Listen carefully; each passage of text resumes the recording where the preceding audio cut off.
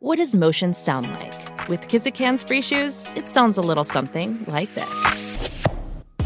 Experience the magic of motion. Get a free pair of socks with your first order at kizik.com/socks. The longest field goal ever attempted is 76 yards. The longest field goal ever missed? Also 76 yards. Why bring this up? Because knowing your limits matters, both when you're kicking a field goal and when you gamble. Betting more than you're comfortable with is like trying a 70-yard field goal. It probably won't go well. So set a limit when you gamble and stick to it. Want more helpful tips like this? Go to keepitfunohio.com for games, quizzes, and lots of ways to keep your gambling from getting out of hand. The following podcast contains explicit language. Pardon me, but I would like to see this money spent on more police officers. I have been shot 8 times this year, and as a result, I almost missed work. I hate Apu. Hate Apu. Hate Apu. And because of that, I dislike The Simpsons. Wow, the whole series? Yeah. The whole series? Yeah. I love The Simpsons. I just don't love that character. The whole I have thing. never been able to divorce the two. I love The Simpsons because... You hate yourself. Hey everyone, I'm your host, Aisha Harris, and this is Represent. Welcome back. So on today's episode, we'll be talking about Apu, the animated Indian-American Quickie Mart owner from The Simpsons, who's been the source of ire for many real-life Indian Americans for nearly 30 years. Rooted in stereotypes about how they speak, their professions, and how they live, and perhaps worst of all, voiced by a white dude, Hank Azaria, for decades, Apu was the only cultural example of an Indian American on TV. Comedian Hari Kondabolu, who is also co-host of the smart and funny podcast Politically Reactive with W. Kamau Bell, has made a documentary about his thorny relationship with a character called The Problem with Apu. And it features interviews with other prominent South Asian entertainers who grew up with Apu, including Aziz Ansari, Hassan Minhaj, and Aparna Nancharla. But first, myself, my producer Verilyn, and another colleague of mine sat down recently to discuss our own experiences with having to feel represented by one-note broad characters in our youth. Check it out. So we have a really great conversation with Hari Kondabolu coming up in a bit, but we wanted to talk a little bit about the idea. I mean, I think one of the things about Apu that you and I have been discussing, and I think I overheard you and Benjamin Frisch, who is on the show today. Welcome, Benjamin. Hey, Aisha. Hey, everyone. So Benjamin is one of our great producers here at Slate. He produces the Slate Culture Gabfest and Mom and Dad Are Fighting. Mom and Dad Are Fighting. The Audio Book Club. I mean, he produces like half the shows. Yes. So welcome to the show, Ben. Thank you. It's great to be here. Yeah, it's great to finally have you on. Yeah. So like I was saying, Yeah. we've all been sort of talking independently of one another about this idea of Apu and how he, as a cultural stereotype, a racial stereotype, is kind of an anomaly in terms of the way he was conceived. Verilyn, you want to expand upon that a bit more? Yeah, I mean, I think that our conclusion, the way we got to that was through me and Aisha trying to think about, like, okay, well, who would our Apu be? Like, who would be the character who, growing up, represented our identity in such a stereotypical way, mostly because it wasn't actually made for us, but for a predominantly white audience. And I couldn't think of a character. I couldn't either. And Ben and I were talking earlier today, and similarly, we were like, is there a specific character? I think you probably got a little closer. We should also mention that Ben is white, but not heterosexual. I'll let you identify yourself. It's true. That's fair. That is fair. So maybe there is something there as far as like your ability to kind of pinpoint a character. For me, when I was thinking about it, I mean, I'm Sierra Leonean. Anyone that knows me now would be surprised to hear this, but when I was very, very young, I was not proud about being African. I was always like, my mom would try to put me in certain outfits and prints. I'm like, no, Mom, I don't like this. The stereotypes about like how Africans smell, the overarching Africans, right? Whatever that means. How Africans dress, the foods. And I always like, even though on the one hand I grew up with it and now I totally embrace it. And like anyone that, like I said, will be surprised to hear me say this.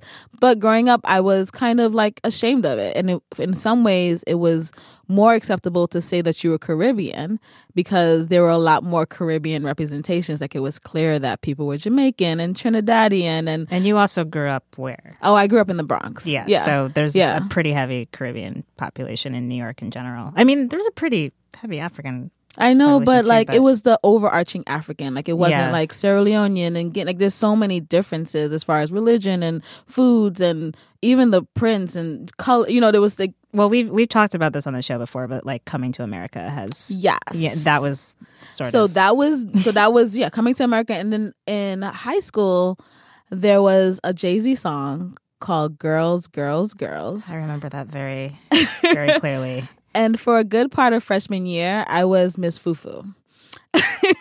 Because there's a line in there in which he says, I got this African chick with Eddie Murphy on the skull. She like Jigga Man, why you treat me like animal? I'm like, excuse me, Miss Fufu, but when I met your ass, you was dead broken. And so, you know how young people do. They took that one line, Miss Fufu. They're like, oh, you're African, so you must be Miss Fufu. Did you take that as negative or... Yeah. Well, first of all, I don't even like fufu. Well, I like gari. I also have to admit my total ignorance. I don't know what fufu is referring to. So fufu is... I don't either, actually. Oh. Well, welcome to Verlin's class of African cuisine. So fufu is the thing that you eat with the sauce. It's like the white. Yeah. I don't even know what it's made of, but but it's like a white ball that you make. It's kind of like rice balls, but it's like fufu. That sounds great. But I don't like fufu. I like gari, which is like the cassava version of fufu, but you use it in the same way. Also, the idea of like eating with your hands is a thing that you traditionally eat with your hands, which I love. Like, give me a good gari and like bitter leaf soup, I'm here for it. But there was something about like that representing like, first of all of Africa and then me specifically as a girl that grew up in the Bronx. It was something that built shame. I felt shameful about that. Yeah. What about you, Ben? Who is or what is your Apu? The only character that I could think of in a lot of ways came to mind was Jack from Will and Grace. On the Culture Gap Fest, we did a segment about Jack recently, and so I had been sort of thinking about this, but this character is in some ways very different from Apu.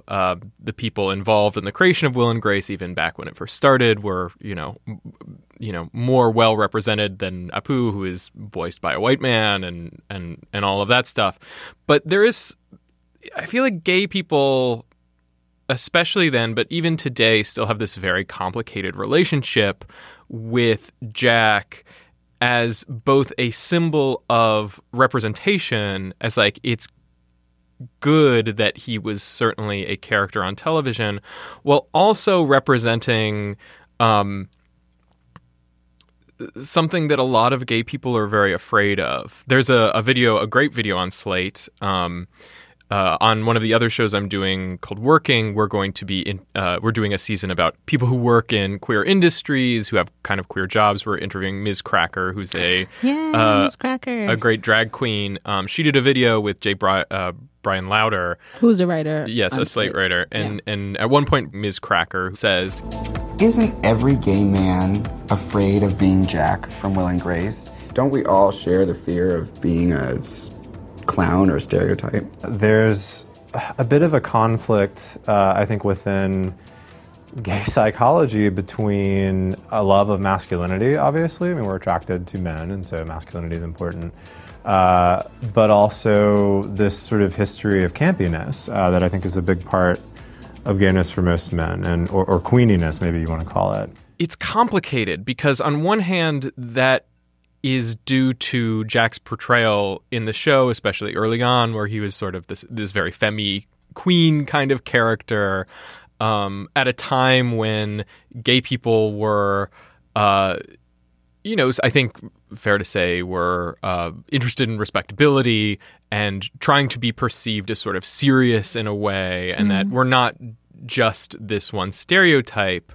On the other hand, I think a huge part of the reason why we respond so negatively to Jack is also internalized homophobia, because gay people like that totally exist. And gay male relationship to masculinity has changed and become more and more subtle over time, but there's still this undercurrent of masculinity as this like prized thing, like the no femme thing, right? Well, it started out as no femmes, and then it turned into straight acting, like straight acting, and then it became masculine for masculine, and now it's like even subtler codes because people have sort of gotten the message that like that's kind of a shitty thing to say, so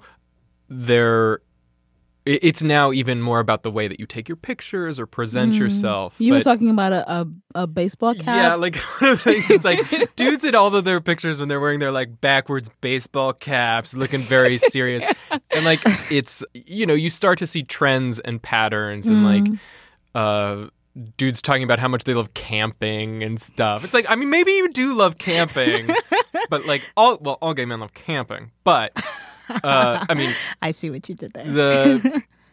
It's like, as a character, I think that he is a little bit like Apu in that he is a character that is so culturally complicated. They're both characters that were maybe conceived in a very specific moment. Apu, I think, was created maybe at the last possible moment, or maybe not quite the last possible moment, but certainly you would never see a character like Apu conceived and then nurtured in the same way. Yeah. I wish I could say I had an Apu, but to be honest, like I don't have anything that's quite like that. I'm not African, or at least I'm not. I don't know where in Africa I'm from because slavery. Yeah, but so like I didn't grow up with that. But I did have. You and I were talking. The closest thing I could come up with was like, when the Spice Girls came out, I was always amongst my friends Scary Spice because I was black, and I was like, I don't want to be Scary Spice. And why she gotta be scary? Why she gotta be scary? Like all the other ones had like things that pertain to their personality. Like Sporty Spice was Sporty Spice. Ginger was like kind of spicy. And I think Ginger also because she had red hair. She had red hair, and Posh was Posh, and Baby like looked like she dressed like a baby. But then Scary Spice, it was like she wore leopard prints. Is that what it was? I think it was her hair, and it was her hair. There is a way that like other people project categories onto you. Yeah. I'm half Jewish, and I can't think of any like major cultural figures that would fit this sense, but a little bit. Is it Kyle in South Park is Jewish? Oh, is he? Yeah, I had no idea. So there was always like, I don't know, people would relate me to that character in some way. Yeah, I don't know. That's a much more minor part. But that's kind of similar. Yeah, like to me, that's the only connection that I really have to the Apu is that like Hari and like other Indian Americans who grew up, like everyone was just like, okay, you're a Pooh. We could just call you a Pooh. And for me, granted, it wasn't like I was walking down the street and someone would call me Scary Spice, but like if it was in the context of we're going to play the Spice Girls, and when I was 9 or 10, the Spice Girls became a big thing, and that was all we wanted to do. It's like, you're Scary Spice. And top it all off, my dad made me, like, I wanted the dolls. He's like, I'm not buying you any white dolls. You get Scary Spice. And I was like, no. I did have Scary Spice. I played with her, but I wasn't happy about it. Yeah. Well, if you felt underrepresented in your life, you've had a character who resonates in a way like Apu does. And I hope everyone should feel free to share what their Apu might have been, or if it was Apu. Yeah, because it could have been Apu. Sure. Share that with us too. Yeah. Thank you. Bye. Thank you. Thanks. It's great to be on here. So how easily can something turn into a racist meme? Well, despite only being said 8 times over the entire course of The Simpsons history, "Thank you, come again" has haunted Indian children for over a quarter century. Why? It's funny because it's racist. This could take a while, folks. Thank you. Come on. And now my conversation with Hari Kondabolu, in which we discuss the problem with Apu, how his own style of comedy changed post 9/11, and struggling to get Hank Azaria, voice of Apu, to speak with him on camera. Check it out. Well, it is a pleasure to have Hari Kondabolu on our show today. Welcome to the Brooklyn studio, or welcome back to the Brooklyn studios, actually. Well, yes, thank you very much. Yeah, you were just telling me that you used to record with W. Kamau Bell, who has also been on this show. Yes. When you were doing, well, you're still doing politically reactive. Yeah. I was getting it mixed up with his other show, Totally Biased. But you are no longer in these studios, but it's great to have you back. Well, it's great to be here. So I watched the documentary and then I went back and rewatched your segment from Totally Biased with W. Kamau Bell, because that's sort of where this documentary came out of, was a really great segment that you did in which you discussed not just Apu, but actually just Indian representation, Indian American representation in general. And I was kind of shocked actually to watch it, and Apu's only mentioned once throughout the segment. Yes. And the rest of it, like, you actually spend more time talking about the Indiana Jones characters. Yes. I mean, we only put up with Apu for so long because he was still better than this. Yeah, that's us eating monkey brains in Indiana Jones. Indians don't eat monkey brains. You can't just make up random racist shit and pretend it's true. You spend more time talking about that, and yet it was Apu that sort of resonated, I think, the most with you, at least, and then with also people who were watching it. So can you talk a little bit about like how this documentary came to be out of that, and what was it about Apu that like really stuck out to you? I mean, that's how I knew I had to make a documentary about this, because that piece was a longer piece. It was about a 5-minute piece. The Apu section was maybe 30 seconds, and the jokes were really funny. But to a lot of people, that's what resonated. And I think it's because it's The Simpsons, right? The Simpsons is one of the most important shows in television history. Certainly in my own life, it was extremely important in developing me as a person and a comedian. And even though I loved that show, there was that one character that stood out that made me feel bad. It made me, as a kid, made me feel uncomfortable, made me know that that's how I was going to be picked on the next day. Yet I still loved the show. And so I think a lot of people, when they think of The Simpsons, they think of it in this way. It's holy. You can't criticize it. It's too big. And I think when they think of Apu, it's a character they like because he is a likable character and he is a funny character, but that's not the point, right? Yeah. And so the idea of me talking about that and going after The Simpsons in any way, and in that clip with, on Kamau's show and Totally Biased, I didn't mince words. Like, I was very blunt. I was kind of mean, and which is kind of my style. But and so I knew that the fact I was able to say it to a lot of people is, whoa, he's going after Hank Azaria, the voice of Apu and The Simpsons. And I felt like if that stood out years after I did that piece, then clearly there was an interest for it. So, even just putting this trailer out, I see the buzz around it, and I'm excited for people to actually see it. Yeah.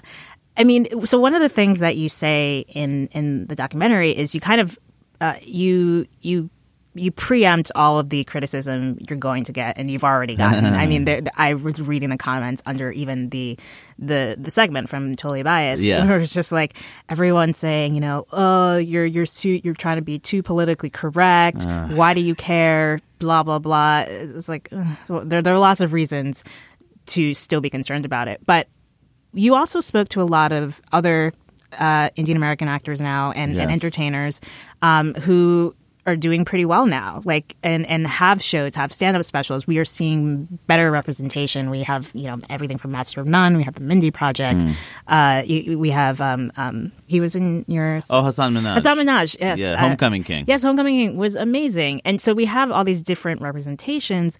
So why does Apu still matter now? Because, and I haven't watched The Simpsons in like a full Simpsons episode in like a decade. It's not even a show that I think feels as culturally relevant as it was even 5-10 years ago. Agreed. So like, why does he still matter to you now? I think Apu matters first of all because it's a part of a community story that hasn't been told, and I feel like often we have to play catch up. Right? Like, for example, Fresh Off the Boat is based on Eddie Wong's story, that at least initially. Now, you don't really feel that. You watch the show, it's not really so much about Eddie anymore. It's more creative. It's gone in other directions. And the reason for that is because this is the Asian American family sitcom they should have had 10 or 15 years ago.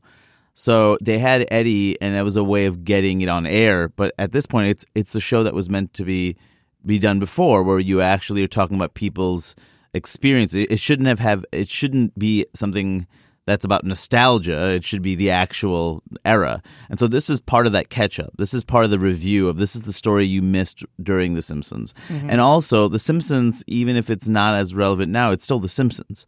It's still one of the most important shows. It's still on the air. Mm-hmm. It influenced a generation of young comedians and writers, a generation of comedy fans, TV fans. Like, you can't ignore that. And so if it's that influential, then a character that is a caricature, and is a minstrel character done by, it's paint and it's brown paint and a white man's voice. The fact that's still on the air, at least we should be critical. Like, how did we allow for it 30 years ago? Why is it still on now, and are we okay with it? And what impact does that make? I mean, the thing is, I think our institutional memory is very short. And we forget that a lot of the things we're doing now have happened before or are mutants of previous racism. Racism mutates from era to era. It doesn't look the way it used to look. Because even though there is this progress, it's strange because, I remember when there's a show called Outsourced that was on NBC. I remember that show. Very stereotypical, Indians in a call center. And it was weird because that show was on at the same time that Aziz was on Parks and Recreation. Yeah, like the late aughts, right? Like around 2006, yeah, that's right. 07? A little bit after, I think Maybe 8, 9, 10, something like that. But yeah. it was on the same network. It was on NBC. And I kept thinking, this shows you exactly where we're at. Like, Aziz is moving us forward. He has this multidimensional character, right? He has a Southern accent. And then you have this stereotype, like these stereotypes on the same network because people didn't have the full story. They're like, this is still funny though, isn't it? Yeah. This is what people still like. While Aziz is in this other place, like, you would expect it to be more linear. I think that's part of it. You have to tell the story. You have to remember how we got here. And also, I think it's important to talk about, this is a single representation of the South Asian community, but it's part of a larger legacy of racism in this country. And I think it's important to remember by looking at this character that it's not isolated. Every community has gotten it. Black community certainly from the get-go got it, still gets it. And I think this is another way into that conversation. Yeah, I think at one point you mentioned that Hank Azaria, who we see a lot through clips and whatnot in the film, because it took you were going back and forth trying to get him to speak with you. Yeah. And so in one of the clips, I think he mentions that he got inspiration for Apu from a Peter Sellers character from one of the Party. Yeah, from the Party movie. And there's a clip of Peter Sellers and then basically brown. It is brown face. Yeah. It is brown face. Brown face and with an Indian accent. Yeah, or a Pakistani accent. And it's also just interesting to me the way you talked about we're always playing catch up. And I think the thing that I think people of color or any mis or underrepresented community feels when it comes to seeing quote unquote progress happen is that there's always the fear that it could just go back, like it could recede again. We saw that with the black sitcoms and of the 90s where there's so many to choose from. And then in the aughts, they just kind of went away for various reasons. There was a show called Homeboys in Outer Space that got greenlit.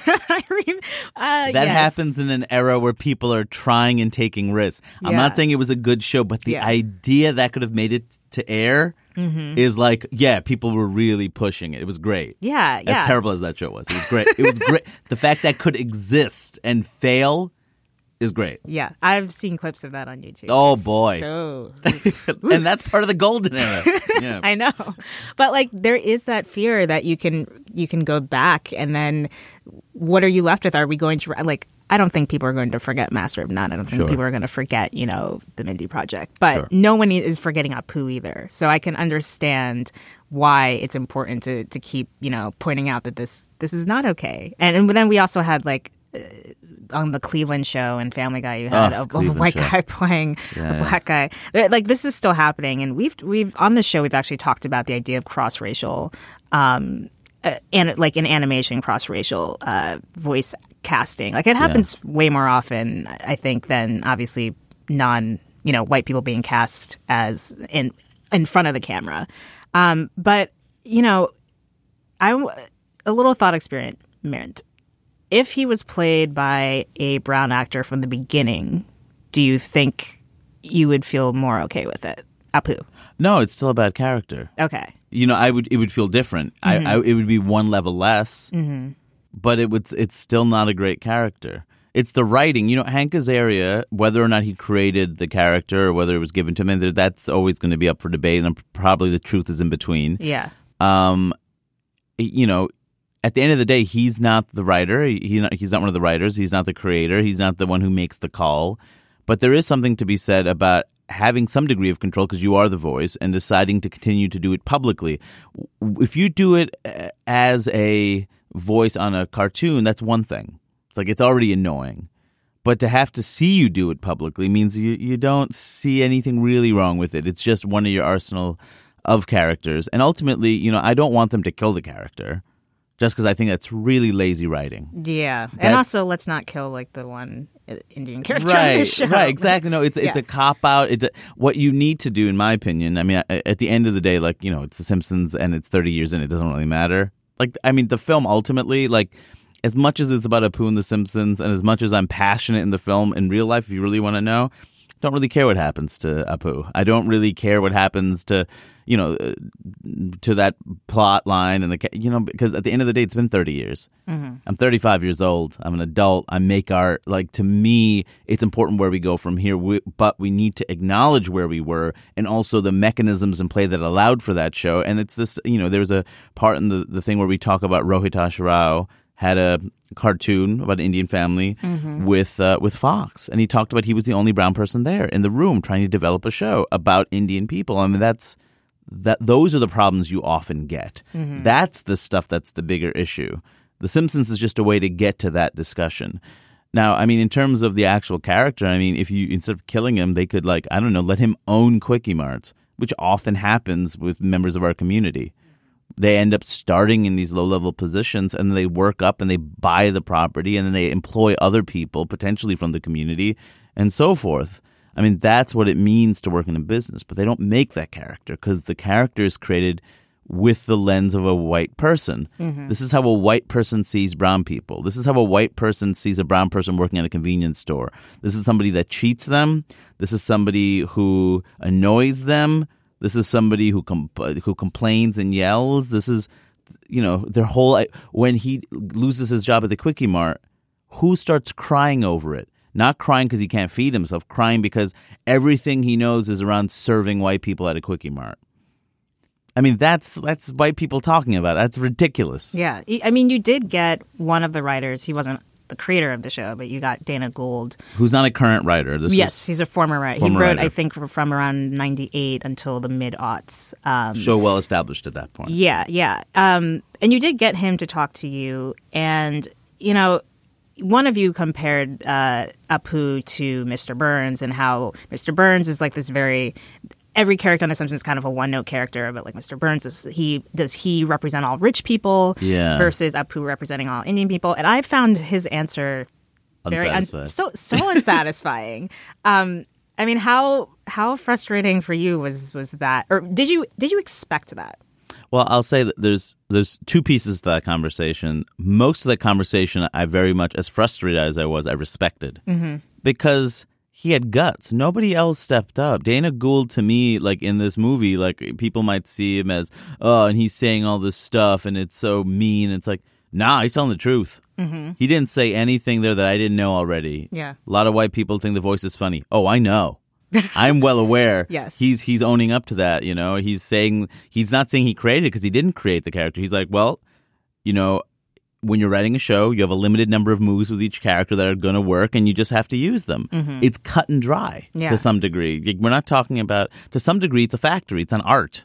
To some degree, it's like, we got to get the episode written. This is the stuff we can do with this character. And the character's long established and has certain constraints until we're told otherwise. Mm-hmm. He was really blunt and honest. And people are like, can you believe he said that? Do you want him to be nice? I think people are not used to hearing mean things, but you got to hear mean things sometimes because that's where the truth is. Truth isn't nice. Right. So I very much appreciated Dana just being blunt with me. I mean, that one moment was funny because he had said, like, you know, he wanted to try to catch me. He's like, well, do you think Mr. Burns is one-dimensional? And it's like, you know, when he said that, I'm like, oh, dude. Like, I love you. You're like one of my writing heroes. You're a brilliant comic, but you just threw me a pitch right down the middle and you tipped your pitch. Like, I knew exactly what was about to happen. Mm-hmm. You know, I was salivating when you said that. Mm-hmm. Like, yeah, they're different. Mr. Burns is a one-dimensional character, but it's a parody of a rich person. It's about somebody with power who does absurd things, who humans are his playthings. You know, that is what we should be mocking, in my opinion. Like, people with power. Apu is a one-dimensional immigrant, you know, and immigrants don't have power often, especially, you know, in his position, who are working lower middle-class immigrants. And as a community, that's all we had. I also appreciated his honesty, and it's unfortunate that you weren't able to get Hank to actually talk to you about it. And, you know, since that was the case, you kept joking throughout. I think you were joking about how, like, oh, what's the point of doing this documentary if he's not going to talk to me? But do you think in a way, I mean, I think in a way that, like, not having him there also in a way makes it even more telling and powerful, and perhaps everything he would have said would have either been kind of the same thing Dana said, or it just, I don't know. In a way, I think it makes him look not as great in that light. I mean, there's two ways of, you know, there's two ways it could have gone, or more than that, but at least two ways. And it's hard to compare those two things because the other thing definitely didn't happen. Yeah. They're two different documentaries. I'll say that. They're two different documentaries if he's in it and if he's not in it. And I personally, I would have preferred him being in it. Mm-hmm. Because at the end of the day, like, I want him to have a conversation with me. You know, this film, like, we have archival stuff. If he felt it wasn't in his best interest to be in this film, like, that seems foolish because we're going to make the film regardless, and there's enough things you've said on camera. To me, it's like, if you want to control the narrative, you need to say your piece now. Right. And not only that, like, I think it shows guts to speak. That's why, like, I appreciate Dana. It's like, no, it takes guts to speak to the person, to figure out, you know, where we are, where we were. So whether it's Fox's decision to not let him speak or his, it's like, I think that's doing everybody a disservice. Like, the better film to me is a film where a real conversation happens and you can model what real conversations can look like. And especially in a country where we're so divided and there is very little discussion, this is a small thing. Mm-hmm. But the ability to talk about it as adults and address it and go over the past and see where we're at now, and that could have been really funny. That could have been really thoughtful. I mean, as, you know, at the end of it, like, you know, we made an ending. We dealt with it. Mm-hmm. We found a way that I felt addressed the thing and was hopeful. But at the same time, it's like, it wasn't satisfying. Like, I wanted the film to be like Roger and Me, except with a happy ending where we actually talked to the guy. Mm-hmm. But, you know, I mean, it worked out. It's a great film. But if Hank wanted to talk now, I would still say yes. Yeah. Because that was what this was about. I like the idea of a conversation because people are too afraid to talk. I don't think he's a bad guy. I don't think he's an evil person. I'm still a fan of his. He does incredible voices. He's a great actor.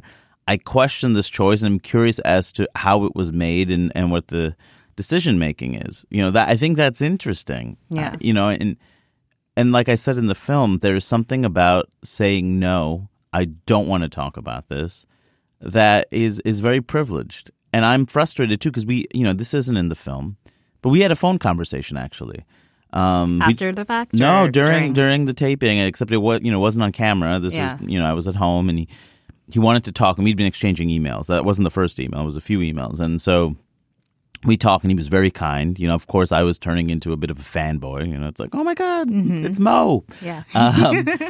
And he talked about how much he liked my original piece on Totally Biased, how he'd seen a ton of my stand-up online and really liked what I do, and he thought the film was a great project, and he just didn't know if he felt comfortable talking because I was in control of the edit, and he knows how these things go. And he offered a compromise, and his compromise was, we can do this if you have it on Fresh Air with Terry Gross or WTF with Marc Maron, so there's a record of it. Which is fair, because I can't screw with the edit if someone else has the full interview. Yeah. You know, it holds me accountable. And I said yes to it pretty immediately because, the film is about accountability. Mm-hmm. And the film is about reconciliation. And the film is about, in a small way, how do we show how these kinds of things can work? We're not talking about, the history of slavery. We're not talking about detention, deportation. We're not talking about the Chinese Exclusion Act. We're talking about a cartoon character. Right. If we can make peace with a little character like this, I think it's a small thing in pop culture that can prove to be a bigger example. And I agreed to it, and then we waited for his reply. And then at the end of the day, the email I read, at the end of the film, there's an email where he says no. And, and to me, it's like, what else do you want? Like, if you're really serious about being in it, then we're giving you what you want, which is giving up a degree of control.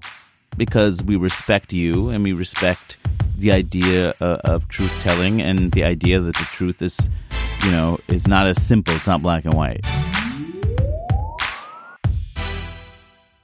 One of the people you interview is Kal Penn, and he says he hates Apu and he hates The Simpsons because of Apu. I was so surprised. Yeah. And then he says, you must hate yourself then, in a joking manner. Yeah. But I mean, do you think that to some degree, how do you reconcile that character with your love of the show? I think I have plenty of people who I admire, respect, or projects that I love, but then there's that one thing where it's like, oh, why'd that have to be there? Like, how do you reconcile And that? this one thing is like kind of to the core, especially as a child. We're not talking about adults here. We're talking about like kids who don't have any other representation, who don't have any heroes that look like them, whose parents are now being like the source of mockery and have been for immigrants have always been that. And they want to see themselves. They want to feel represented. They want to feel special. Because I grew up in Queens, New York, where everyone was present. And then when I watched TV, that's when I knew that I was less special. That's when I knew that this wasn't made for me. Yeah. And that's a really weird feeling, even as a kid, to start to understand that. Not to get the full complexity of it, to start to understand that.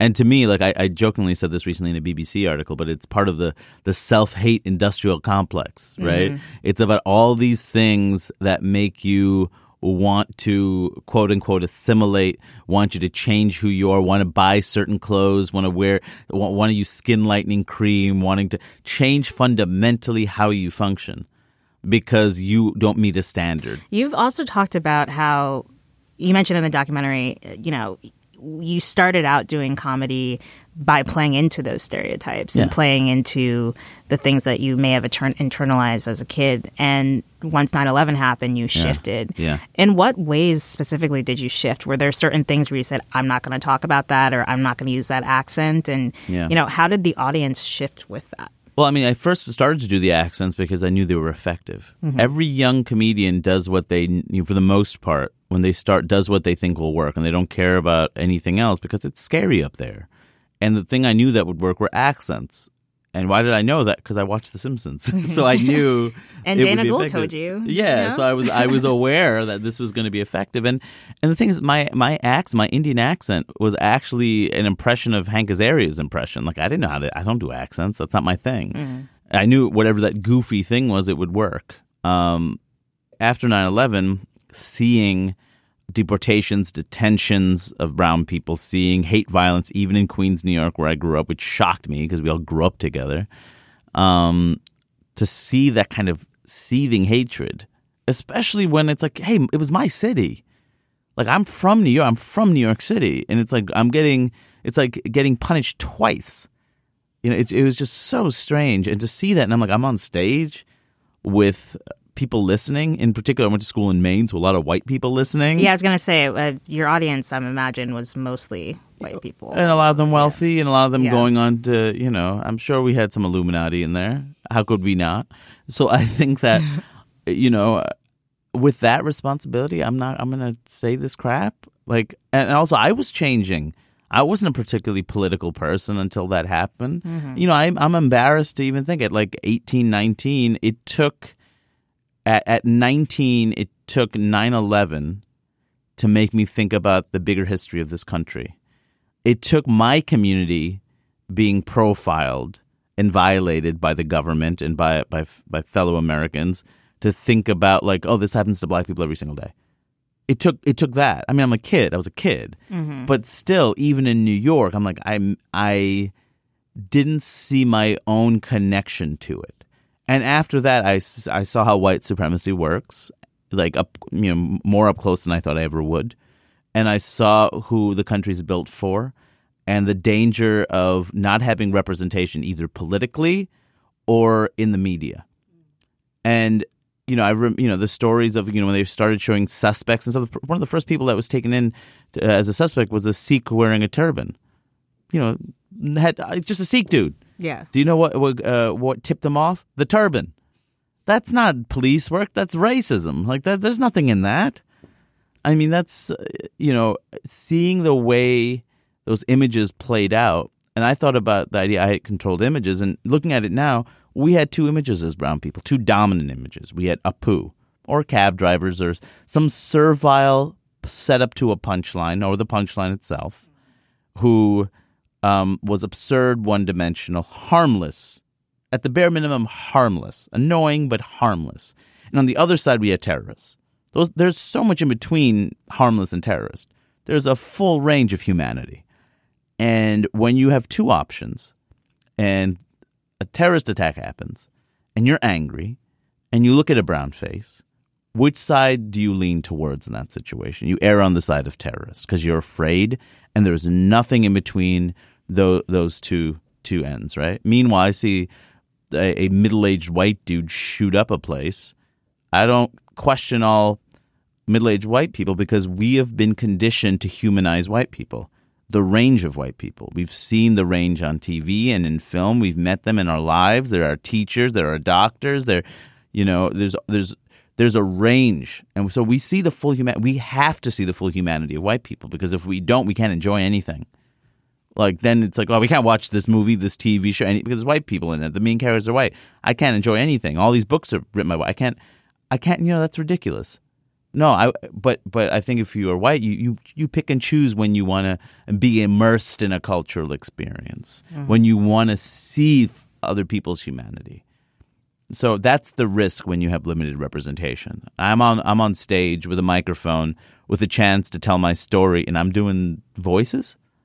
What is the point of that? And even as a 19, 20-year-old, I saw my hypocrisy, and I started to study other comedians who really taught me, whether it was Paul Mooney or Chris Rock or Chappelle, or there's so many, Lenny Bruce, all these people with authentic voices, what that can look like. It's interesting you mentioned, Chappelle and Mooney, because they, in a way, were, when they started, they were quote unquote black comedians who were performing for mostly black people. And when you started, sounds like you were performing for mostly white people. Do you think that like if your audience had been brown, mostly brown to start off with, do you think you would have resorted to those stereotypes early on? Or do you think that's sort of the natural progress of where you ended up? I think that, first of all, I said Chappelle played for both because especially after Half Baked, he had a really white audience. Oh, yes. But I'm talking about the early parts of the career. Like DC era. And like when they were on, not Comic View, but Def Jam comedy, that sort of thing was like when they started out in the 90s, it was mostly black audiences. Yeah. I mean, Mooney for sure. I think Chappelle had a little bit of both, but certainly like when you see that first special, Killing Him Softly, that's a black audience, like in DC. And he spoke so freely. It was amazing, that special. Yeah. But yeah, I think if I don't know if it would have been different. In fact, I think in some ways it would have been hackier because, we're talking from, I think we still would have done accents. It would have been different laughs. I think we still would have talked about community things. I think in that situation, like, that there's this shared experience. And also if you haven't seen any South Asian Americans ever speaking truth with comedy, like, why would you do anything different? Do you know what I mean? Like, our only examples were the same examples the white people had of Apu, and we didn't have anybody who was actually speaking truth. So we would do the same thing. I mean, I remember those years after 9/11, there was a huge growth in South Asian comics. There was a ton of South Asian comics who started around then. A lot of them who were talking about post 9/11 stuff. But some of them who just, knew that they had to say something. This was the moment. And some of that stuff was rubbish, just like my stuff was. And it took a long time for people to actually make themselves vulnerable and talk about real stuff. Yeah. Is there any sort of representations in particular that you really feel is missing right now from the Indian American conversation on film and TV? I mean, I would say, women. Yeah. I mean, if a lot of I have my thing that comes out. Is Hassan's. There was Aziz's show, Kumail's Big Sick. Mm-hmm. That's all great, but there's women. Like Mindy has her show, but that's it. And it's ending. Soon. It's ending. But I mean, she'll find something, but it's just like, Aparna Nancherla is incredible. There's tons of great writers and actors who are women who deserve their voices to be heard. Mm-hmm. There's D-Lo is a trans man, incredibly talented, Sri Lankan. I mean, there is a voice right there that deserves a bigger platform. I saw him perform stand up once at a benefit or something. He was great. Oh yeah, people should check him out. For Completely different voice. Yeah. I mean, just like the full range of, South Asians have the full range of demographic breakdowns as everybody else. Like where are all the gay voices? And Vidor Kapoor is a great queer Indian comic who's been around forever. Mm-hmm. There's tons of people whose voices haven't been heard that are new and that make waves. I mean, especially now in this period of movement where we are questioning gender, we are questioning sexuality, we are questioning the constructs of race.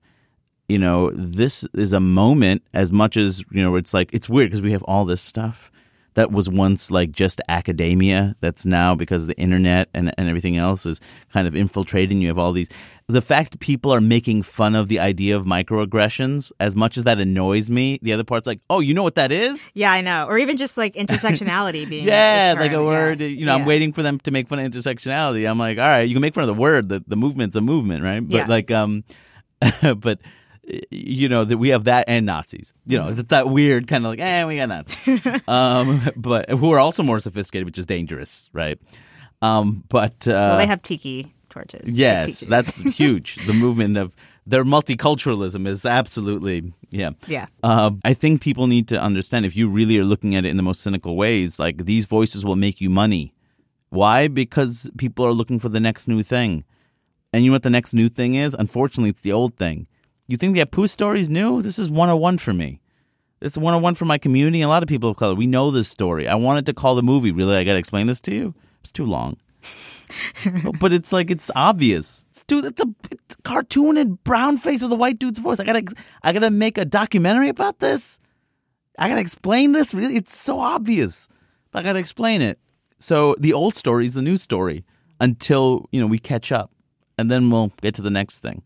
Or maybe while we're catching up, you push us forward so we can balance the scales. Hopefully. Yeah. This has been fun. Yeah. Well, my final question for you is one I ask everyone. And, we've been talking a lot about representation. What is the last time you saw something in film or TV in which you felt represented? And that you weren't actually a part of? I mean, there's a lot. I mean, that's good. Definitely Hassan Minhaj's Homecoming King. So good. I mean, he's like my comedy younger brother. I'm very proud of him. And I remember he was making the thing. What I love about Hassan is he's very deliberate.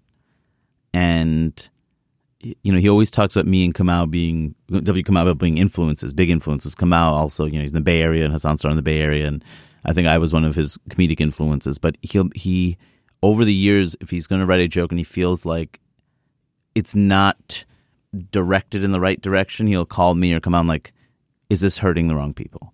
Is this thoughtful? And so, me and him, we sat down, we talked about Homecoming King because it was great.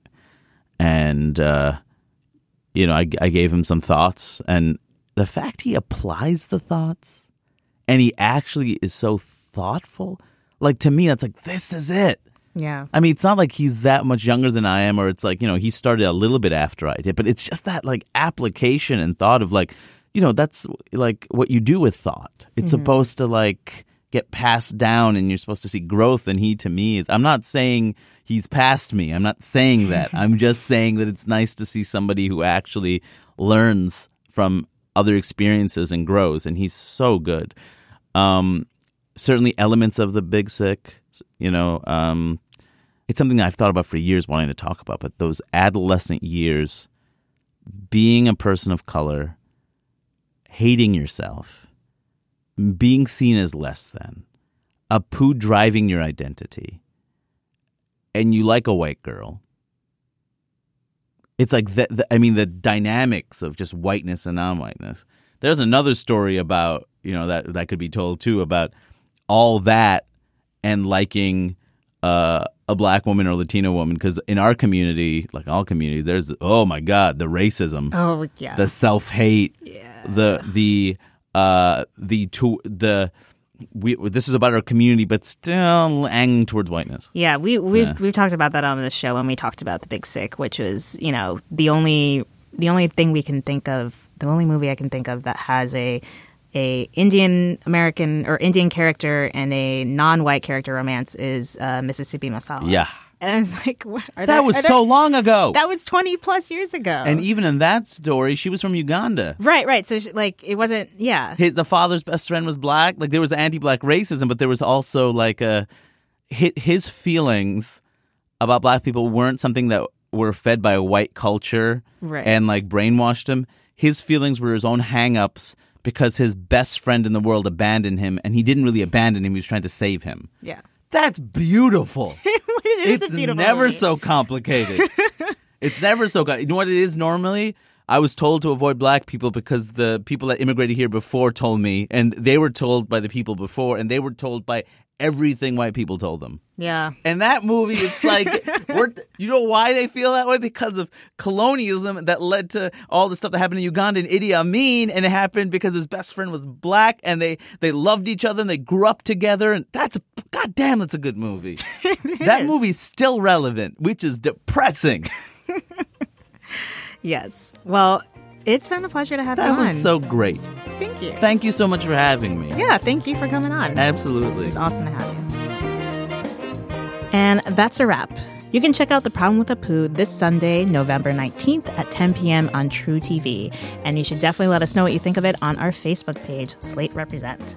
Represent is produced by the lovely, awesome Verlyn Williams. Our excellent social media assistant is Marissa Martinelli. And our intro-outro music is performed by the sweet San Francisco funk soul band Midtown Social.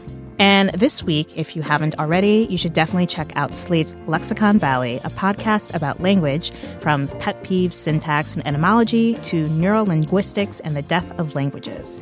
It's hosted by linguist, author, and Columbia University professor John McWhorter, and Lexicon Valley appears every other Tuesday. To learn more, go to slate.com/Lexicon Valley. Until next time.